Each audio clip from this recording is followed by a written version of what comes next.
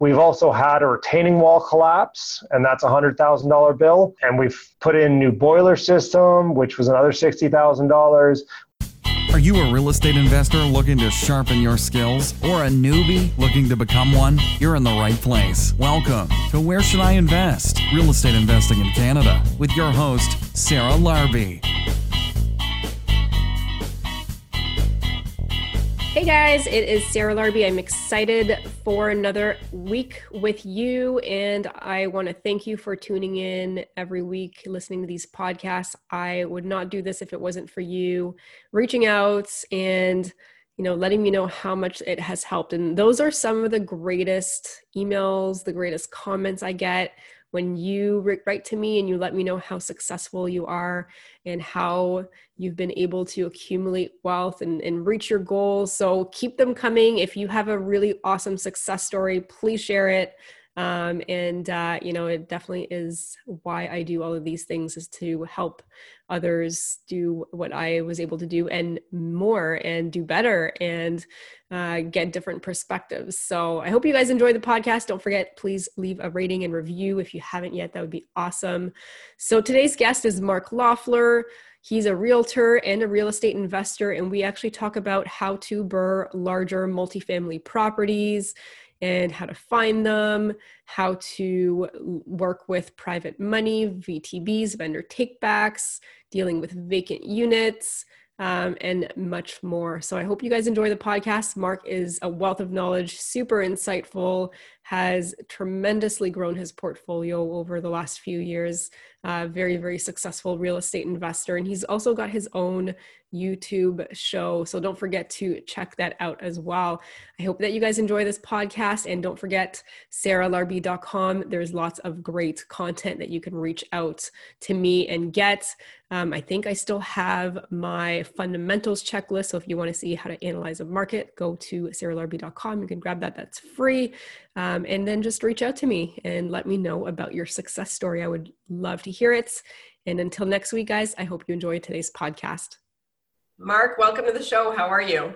I'm doing great, Sarah. How are you? Good. I'm excited to have you. Now you're in the hot seat. I was just on your show recently, and we've shifted it over. So now you're going to be sharing your story and your successes and your insights. So I'm excited to have you on. For those that may not know or may not have heard of who Mark Loeffler is, can you give us a 30,000 foot view of what it is that you are currently doing in real estate? So what I'm currently doing, or who am I guess. So who am I? I've written 2 books, Rent to Own, obviously, and Fix and Flip for Canadian real estate investors. I own about 200 residential units right now.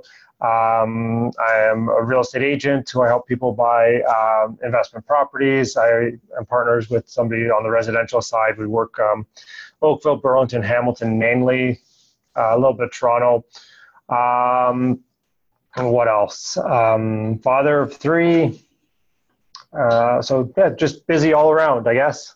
That sounds like a lot. It sounds like you've got many hats, and you've definitely been doing a great job at it, because I can tell you've got definitely a presence. You've built your brand. You've built a great reputation, and somehow you can still manage to do it all and be a father of 3 kids, which is incredible. Yeah. How did you Go ahead. I forgot. I mean, YouTube star as well. I mean, I have at least 1,100 subscribers as of right now. And I mean, if you're airing this in February, hopefully, knock on wood, I hopefully will be around 2,500 by then. You guys go and subscribe to the channel. What's the channel called? Is it just your name? The Mark Loeffler Experience. Awesome. All right. Awesome. And we post there 3 times a week. Good. So let's just take a step back. So you've built, a great portfolio of 200 plus units. And how did you originally start in real estate, and why? Yeah, so I was working originally I tried to buy my first rental property, I was going to live there and rent out the basement, or live in the basement, rent out upstairs, like when I was like 20 years old, and in the beaches, basically, or upper beaches in Toronto. And it was like $180,000 at that time. And I was like short $5,000, and I just couldn't make it work. And then, so I was always interested in that. I always saw that, like, I was like, I could live for free, make actually a little bit of money. by renting to a couple friends' rooms and then renting the basement. And, that was it. And then I got a job at Canon after traveling around a bit. And I read Rich Dad Poor Dad. Then I started buying duplexes in Newmarket and a couple in Toronto in the Junction area. And we basically went from there. That's awesome. Canon, the hygiene company or the photocopiers? Photocopier. I started at Xerox. Maybe there's something to be said, because I think in Robert Kiyosaki, Rich Dad Poor Dad started at Xerox too. Yeah, so I didn't do photocopiers. I did papers and paper accessories like The Office, like toner, paper, consumables. Nice. So you obviously, read that book, and then you just decided that this life was not for you potentially, and you wanted something better. Yeah, I mean, that was it. I figured there was not a better way, but a different way to be able to earn income and, and leverage, right? Leverage other people's time, leverage other people, get paid while you sleep. That's exactly why I love real estate. So you scaled. Now, how long ago was that you started? So it's been 17 years since I started investing in real estate. All right. So 17 years. I mean, that's 200 plus units or doors? Doors. Okay. Units. Oh, no. So I mean, I don't own any student rentals or anything like that. So every door is a unit for me. Okay. So and what is the strategy that you have utilized to be able to scale? Is it, the buy and hold? Is it the BRRRR strategy? Like, what is that strategy? So I've done pretty much everything. 17 years ago, we were buying shitty properties that we would fix up, and then we weren't BRRRRing them as quick just because of how the financing was working or how I was using financing back then. Like I was doing 5% down owner occupied with like 3.5 or 4.5% cash back, so I could have money to renovate the properties. So to break the mortgage just didn't make sense. But at the end of 5 years, obviously I could refinance and do all that type of stuff. So it wasn't a quick BRRRR, yet I wasn't putting a lot of money in. So, I mean, it was fine. So I was doing that. And then obviously we started joint venturing on stuff like that. But we got into rent to own. We did, hundreds of rent to owns. I used to do flips. And then I finally settled on that, BRRRR is the best strategy out there. And so that's all I do now is BRRRRs, and I do them on typically multi-unit buildings. And 12, 15, 20 unit plus, and that's the goal. That's good. So you've, I love the BRRRR strategy, and like it's helped me scale as well. You do it on even a bigger scale, and you can do a great job increasing the net operating income, and maybe even less renos on a larger multifamily. But walk us through maybe the differences between BRRRRing a 4 unit and under property versus 5 or more that's considered commercial residential. Yeah, so 4 and under, obviously it's residential. Two biggest differences are that 4 and under you can do a lot quicker. You can do in 6 to 18 months and be done, totally done, refinance, get the highest and most value out of it. Yet one of the downfalls is you have to qualify, obviously, for mortgages. You have to have income. Bank doesn't like us retired folks who don't have a steady income. So they're harder to finance. Square box. Right. Whereas in commercial, I do 2-year increments, and so I break it up, and basically in the first 2 years, I turn over as many units as I can. I refinance at 2 years. Some buildings I get out all my money. Some buildings I don't.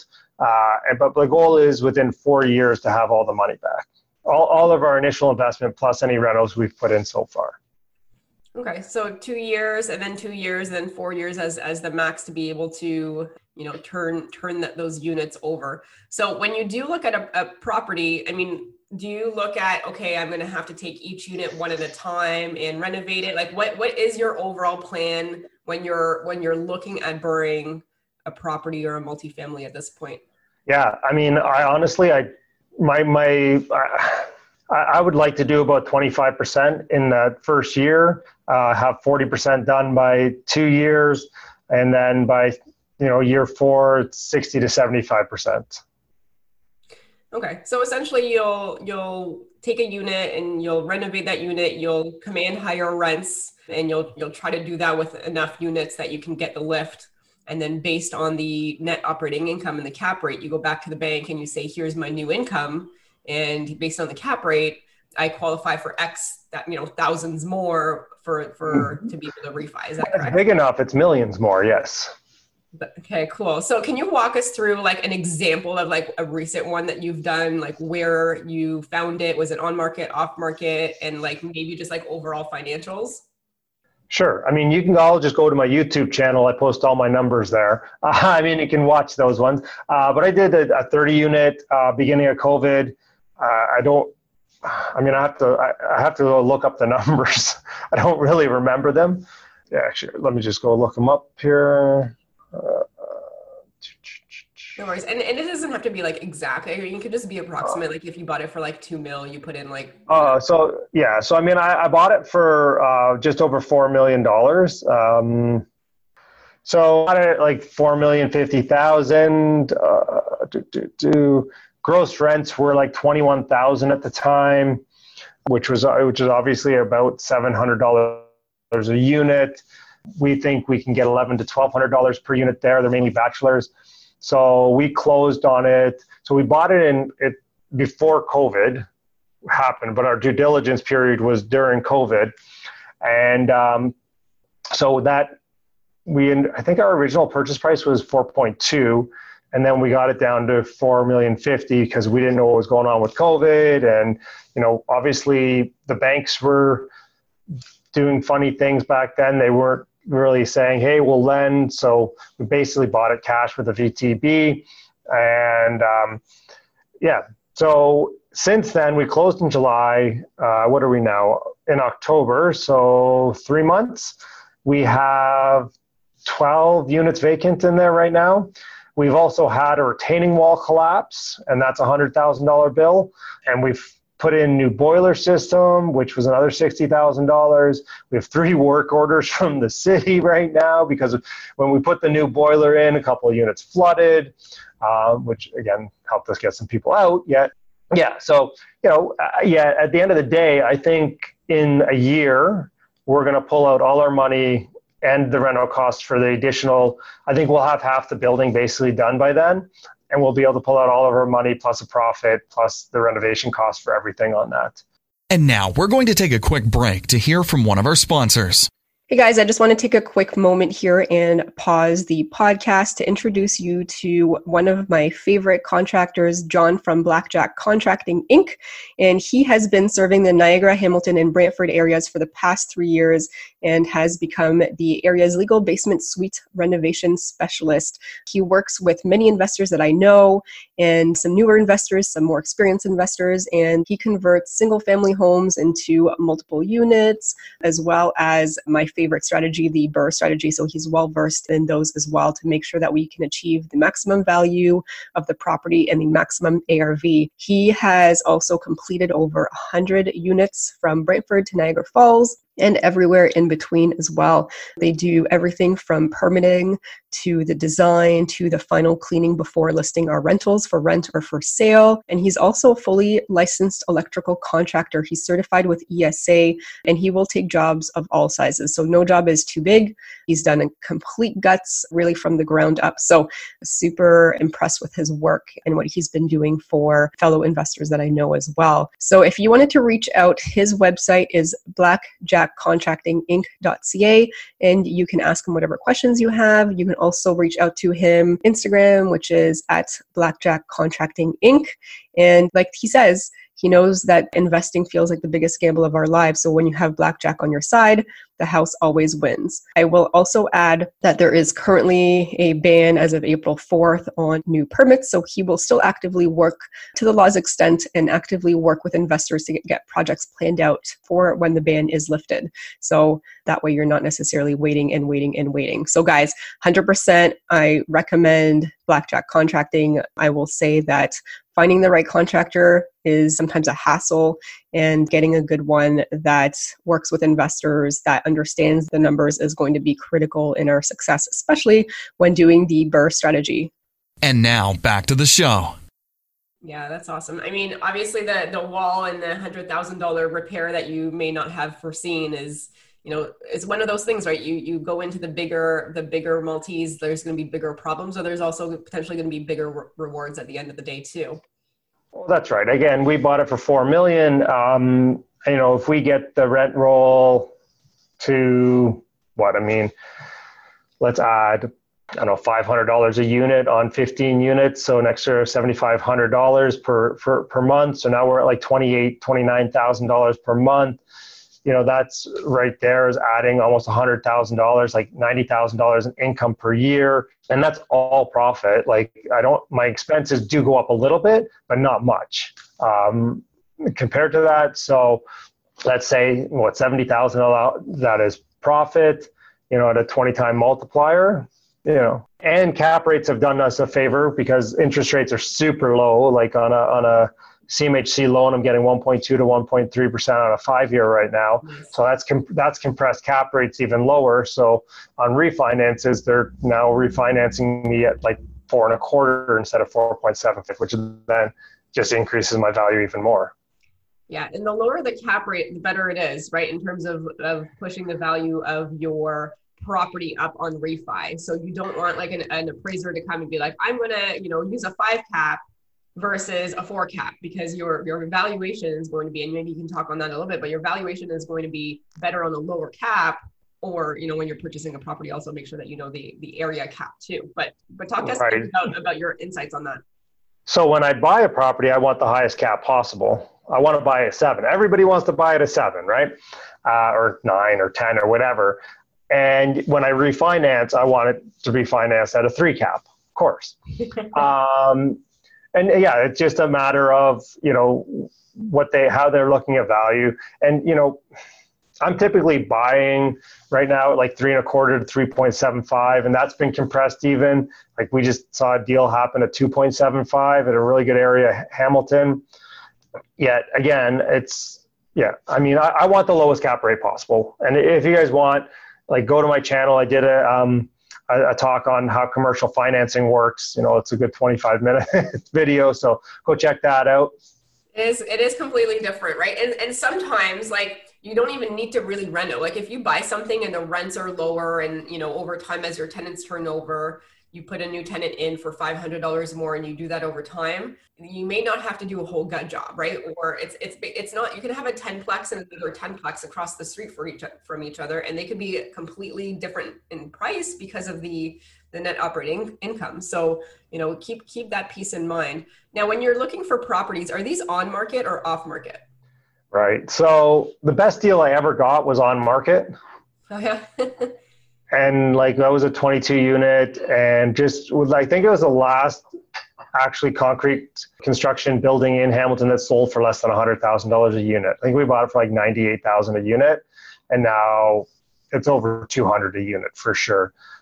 So, that was on market. I bought a couple on market. I bought a couple off market. Typically, they're all through real estate agents. So the 30 unit I bought was not through a real estate agent. It was through somebody I knew. So networking, whatever. But yeah, most of it is on market or through a listing agent that, they don't put it on market, but it is marketed. It is a marketed property.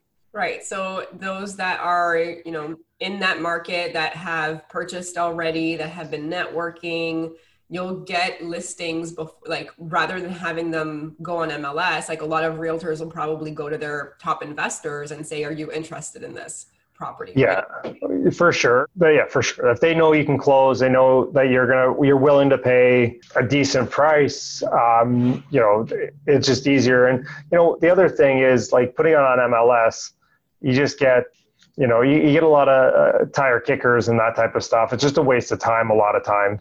If you have a good database, you can market to your database. And, there was a 12 unit and they had 5 offers on it. They listed at 1.9 something. And I don't know what it sold for, but it probably sold close to 2.3. So if somebody is interested in finding some, potential connections or deals that way, what are some strategies or tips that you can give them to how to get, their foot into those connections?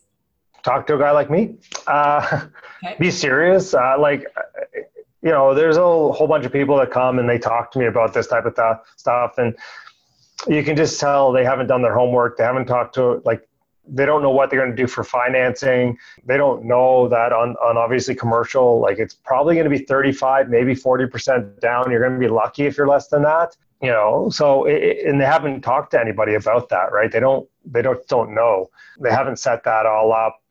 They haven't, for me, I send my net worth statement in every 6 months to my broker because I'm constantly doing things, right? I'm constantly just working that. So it's okay, 6 months, here's my net worth statements, here's all this type of stuff.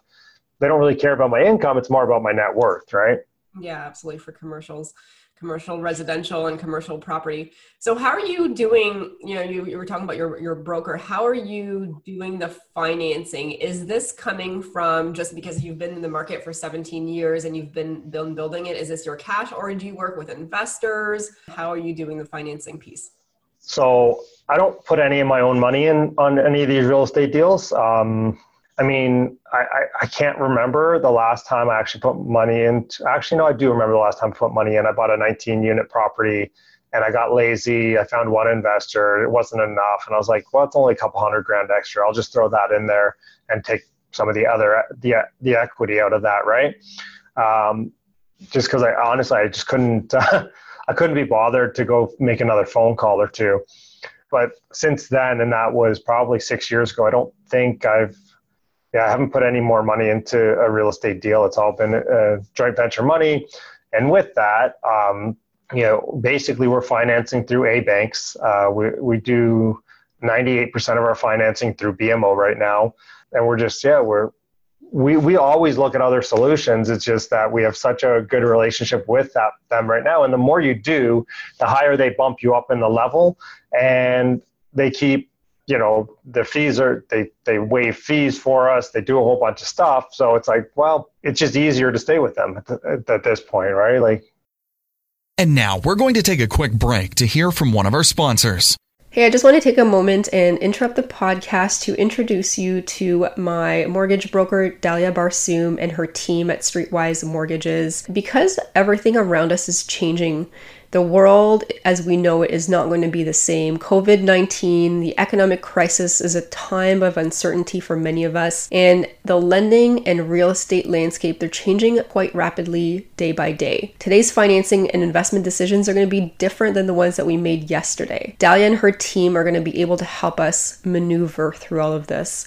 They're property investors themselves, so they've worked with thousands of real estate investors across Ontario, and they have their pulse and their finger on what's happening around us in real time from a real estate financing and investments point of view. Her team of advisors are committed to helping us keep informed and get that up-to-date information. And they're also going to be able to help us navigate through this crisis to also mitigate and minimize any financial distress during this whole transition, and also help us emerge out of this in a strong financial position so that we can leverage ourselves for some great opportunities that are going to be coming to us. They've been able to help many investors in times like this by really planning out your plan for the good, but also for the bad, because these circumstances that are happening are going to be very individual for all of us. And they're going to help navigate three key parts: financial stability, financial agility, and opportunity, and help you manage through those three things. When it comes to stability, how can you enhance your reserves and your liquidity to weather the storm? You're going to have different plans, so it's important to get that individualized plan. How can you utilize mortgage payment deferrals? Should you not? Why or why not? Any debt restructuring opportunities. Those are all things that Dalia and her team can help you work with. Now, when it comes to financial agility, there's some things that you might want to talk about are: how do you make some improvements to your monthly budget so that you can increase your cash flow? Are there any financing tools that you can use to cover some short-term cash flow deficits? When it comes to opportunity, there's going to be some great opportunity that's going to come out of this. How can you set yourself up for success? So her and her team are going to be able to help you maneuver through these things and create a plan, not only for the good times, but also in times like this, so that you can handle the storm and come out ahead. Feel free to reach out to Dalia and her team at info@streetwisemortgages.com or go to her website, streetwisemortgages.com. And now back to the show. Yeah. So you mentioned BMO, like there's probably, a few different banks that as a residential investor, you may not necessarily go to as your first ones, but there might be some banks that are going to be better from a commercial standpoint than others, right? And you mentioned BMO as one of them. Yeah, and we've done a couple deals with credit unions right off like anything that I used to buy real crap holes. Basically, we gutted them. Like the 19 unit we bought for $950,000. We spent $1.1 million renovating it. So we bring in a credit union. They would, finance us, and they'd finance the construction for us as well. Whereas I'm buying better buildings now, so I really don't need that. They basically come in, they provide financing, we fund our construction when units come available, and that's basically what we do.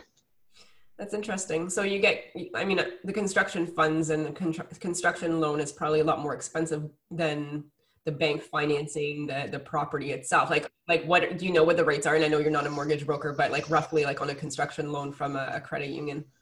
So we were prime plus 3 interest only. So I think at that point we were 5.5. Okay. So it wasn't that expensive. I was very happy with like the construction loan and everything. And to be honest with you, I would have loved to work with them on a takeout, yet they just couldn't get the value to where we needed it. Right. Now, do you go to CMHC on the refi once you're done, or do you not consider them? I can't say never. I did one CMHC loan on a takeout. I find them painful and extremely difficult to deal with, and they just take so long. Whereas I can just call up my BMO person and just say, hey, this is what's happened. Here's our timeline. Does that work? And typically 6 to 8 weeks later, I have money in the bank. Whereas CMHC might be 6 to 8 months. Right. Yeah. No. Definitely, they're backed up and they're slower than unfortunately than we were hoping for. So you mentioned also VTBs and doing it with this last deal that you were doing through COVID. Is that a one-off, or is that also a way that you get some financing upfront? It's not that common for us. This is the first time since the first apartment building that we've had it.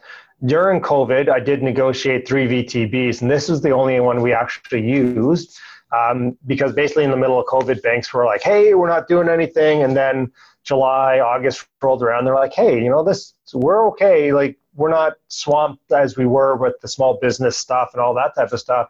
Yeah, we want to loan you money now. So basically we had a deal close in September for a client. He had a VTB and he basically he said, nah, I don't want it. Let's just take it off the deal, right? Yet when we meet some of these gentlemen or people who own these properties, a lot of them have no plan for what they're going to do with the lump sum payment. So we offer them, to hold a first mortgage, so we can still provide them income every month, and they can do different tax planning because maybe they don't have, because if they do a VTB, they can spread their tax over 5 years, right? So that's really more what we're seeing rather than, using a second mortgage or something like that to be able to fund the deal. Right. Okay. All right. And then your investors that are going to be in the deal will usually fund the down payment and the reno costs, potentially, even if there's a VTB in first position. Yeah, for sure. Yeah. I mean, we only use a VTB in first position. Like we would go for 75 to 80% of the purchase price and try to negotiate 3.5 to 4% interest only mortgage type thing. Right. Yeah. It just usually lets us cash flow for the first year or two. Then we can refinance that out and pull in a different mortgage. Yeah. I mean, and in a way, it's a win-win because they may be able to, and I think that there's going to be an opportunity. I don't know, and you can, feel free to let me know your thoughts, but I think there's going to be an opportunity should the market start like slowing down, and who knows what the aftermath of what the economy is going to look like with everything that's happening. I don't think it's sustainable to have all these multiple offers on everything.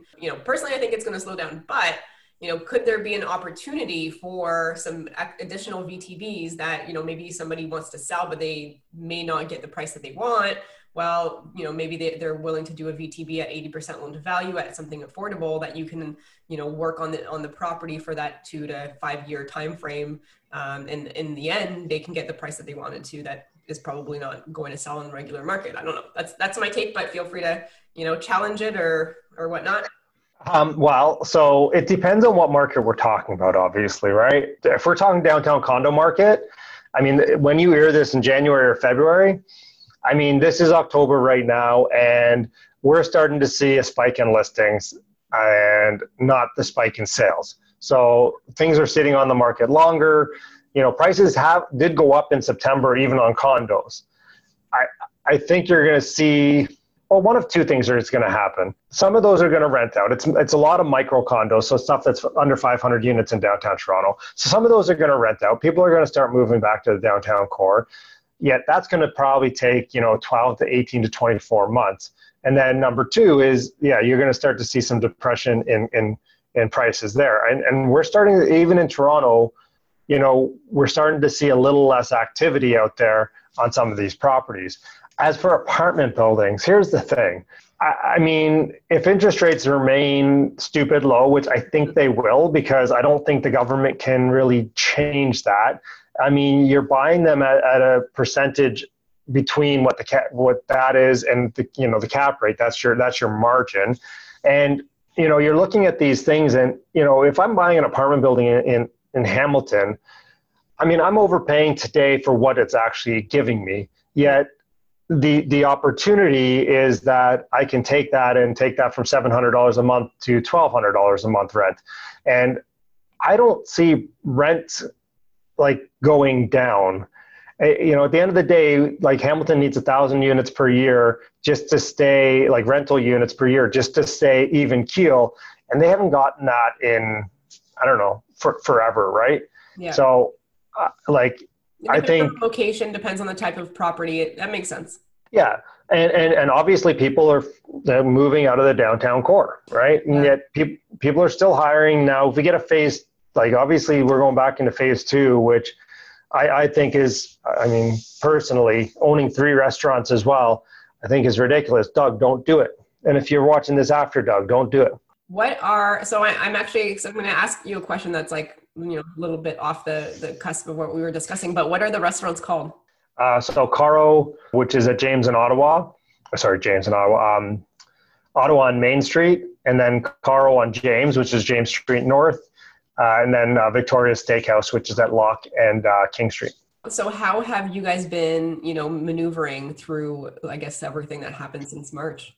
Right. So it's funny. So Caro was our original restaurant. It's in that 19-unit building that I bought for $950,000, put $1.1 million in. That's how I got into the restaurant business. Was a guy I met, wanted to open a restaurant, didn't have the money to renovate.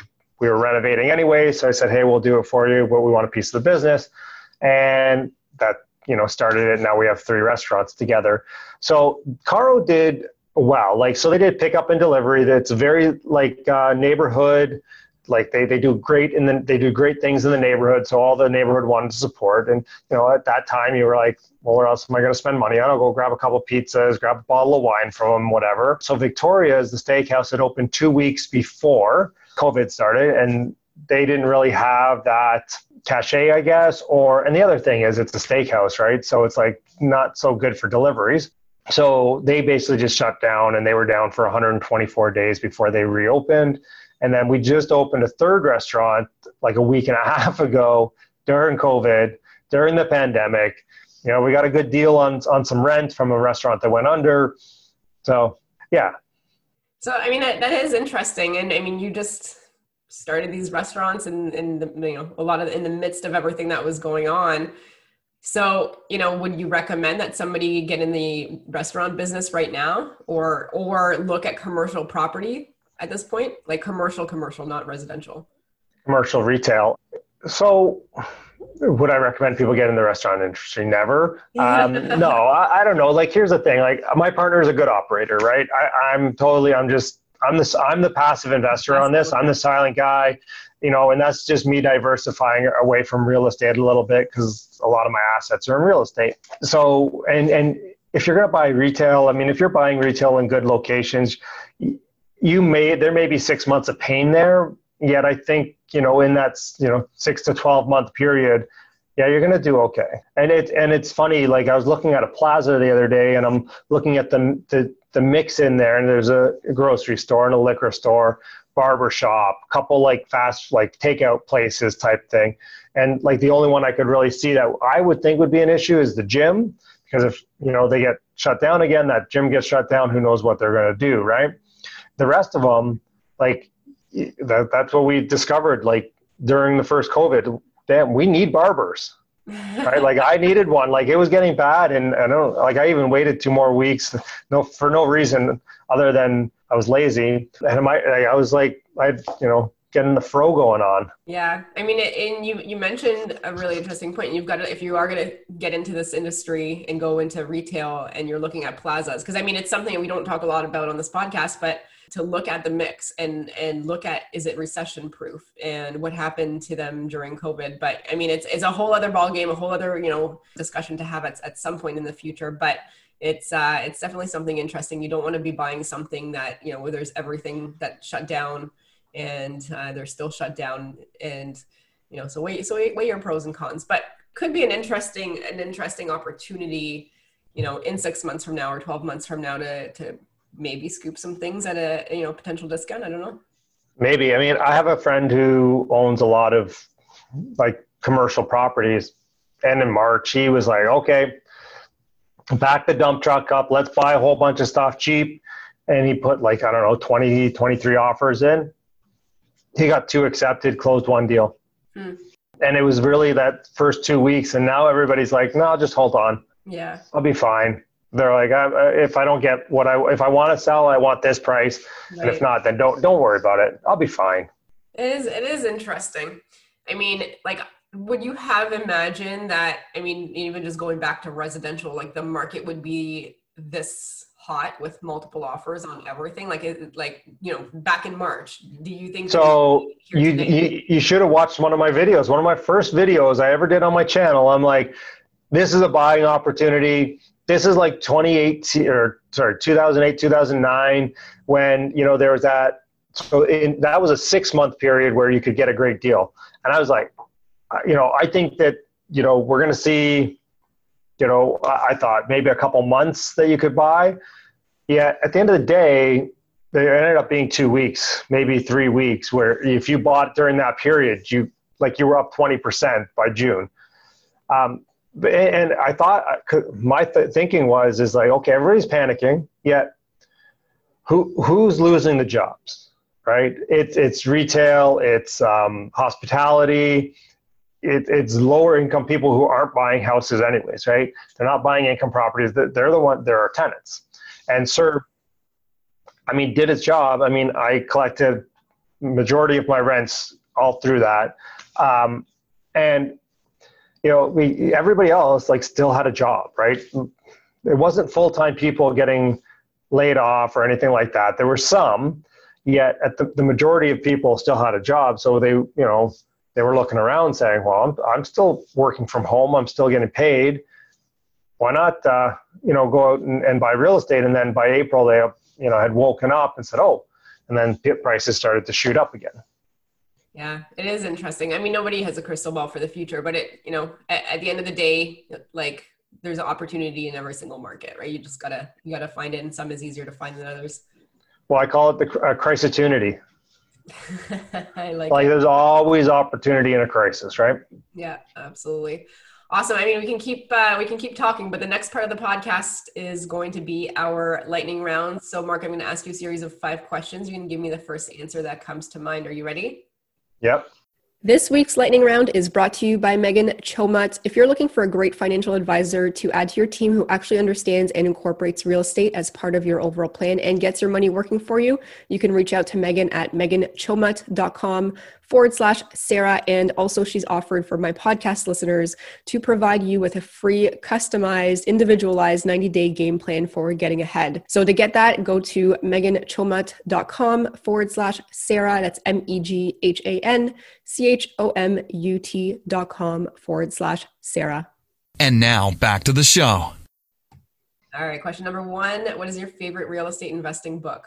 Rich Dad, Poor Dad? All right. Number 2, if you are a podcast listener, and this could also be a YouTube show other than yours or mine, what is your favorite one?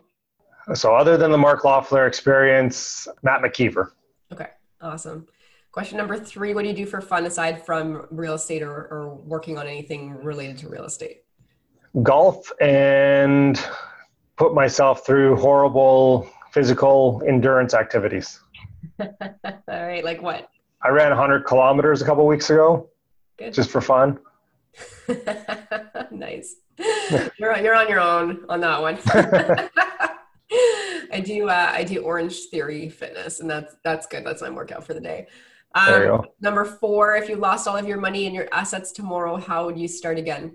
Again, I would just go and buy more real estate. And I would just, I'd start in 2 to 4 units, and I would just start doing BRRRRs. And I lose the money, but not the knowledge. I would just build that up, and it would be pretty easy to do, I think. All right, awesome. And last question, if somebody has $50,000 and they want to get started, how would you recommend they spend that money? How would you spend $50,000? Go get educated. Spend at least $10,000 on education. If you're going to do real estate, take that education and turn that into figuring out how to joint venture with people. So you have to use none of your own money. And then I would put like another $10,000 or $20,000 into options trading. And I would start learning how to trade options. All right. Okay. Mark, where can my listeners reach out if they wanted to know more, find out more about you, or connect with you? Yeah, Mark Loeffler Experience on YouTube has all my links for all my social media there. But Living the Dream 40 on Instagram as well. All right, awesome. Any final last words of advice before we go? I think so. 2 things: the best time to buy real estate was 50 years ago. Second best time is today. And my personal mantra when I'm buying apartment buildings or anything right now is, I know I'm overpaying, yet in 5 years I'll look like a genius. Yeah, that's a great point. Awesome, Mark. Thank you so much for being on the show. All right. Thanks, Sarah. Hey guys, before you go, I wanted to ask you a question. What's stopping you from starting or growing your own real estate investment portfolio? I know for me, before I started, I had plenty of reasons, and at the time they all seemed very valid, but as I started my journey, these reasons slowly fell away, and eventually only one reason remained. What was actually stopping me was having a proven, actionable, repeatable system. I didn't have that. And the way that was going to change was by investing in myself, learning, listening, and looking for ways that worked, and also, most importantly, discovering what didn't and not making those mistakes again. Fast forward to today, I now have a proven, repeatable series of action steps that has enabled me to build my 7-figure portfolio consisting of multiple homes, and I'm able to manage that in 2 to 3 hours a month. Is that something that you would want? Well, I've actually taken all the knowledge I've accumulated and put that into a comprehensive step-by-step online program. It's called Rise, and it's a program that will help you from where you are now to where you want to be faster and with less of the headaches that I had. So it consists of all the templates and the resources that I use, plus over 40 instructional videos that you get lifetime access to for just a small one-time investment. And, my recommendation is to make the time now to invest in yourself and grow your portfolio to 7 figures so that you can bring your retirement dreams closer. If you want some more information about Rise, just go to sarahlarby.com/RISE to access more details and book your spot. Thanks so much for listening to Where Should I Invest with your host, Sarah Larby. Make sure to listen in next time. We'll catch you on the next episode of Where Should I Invest?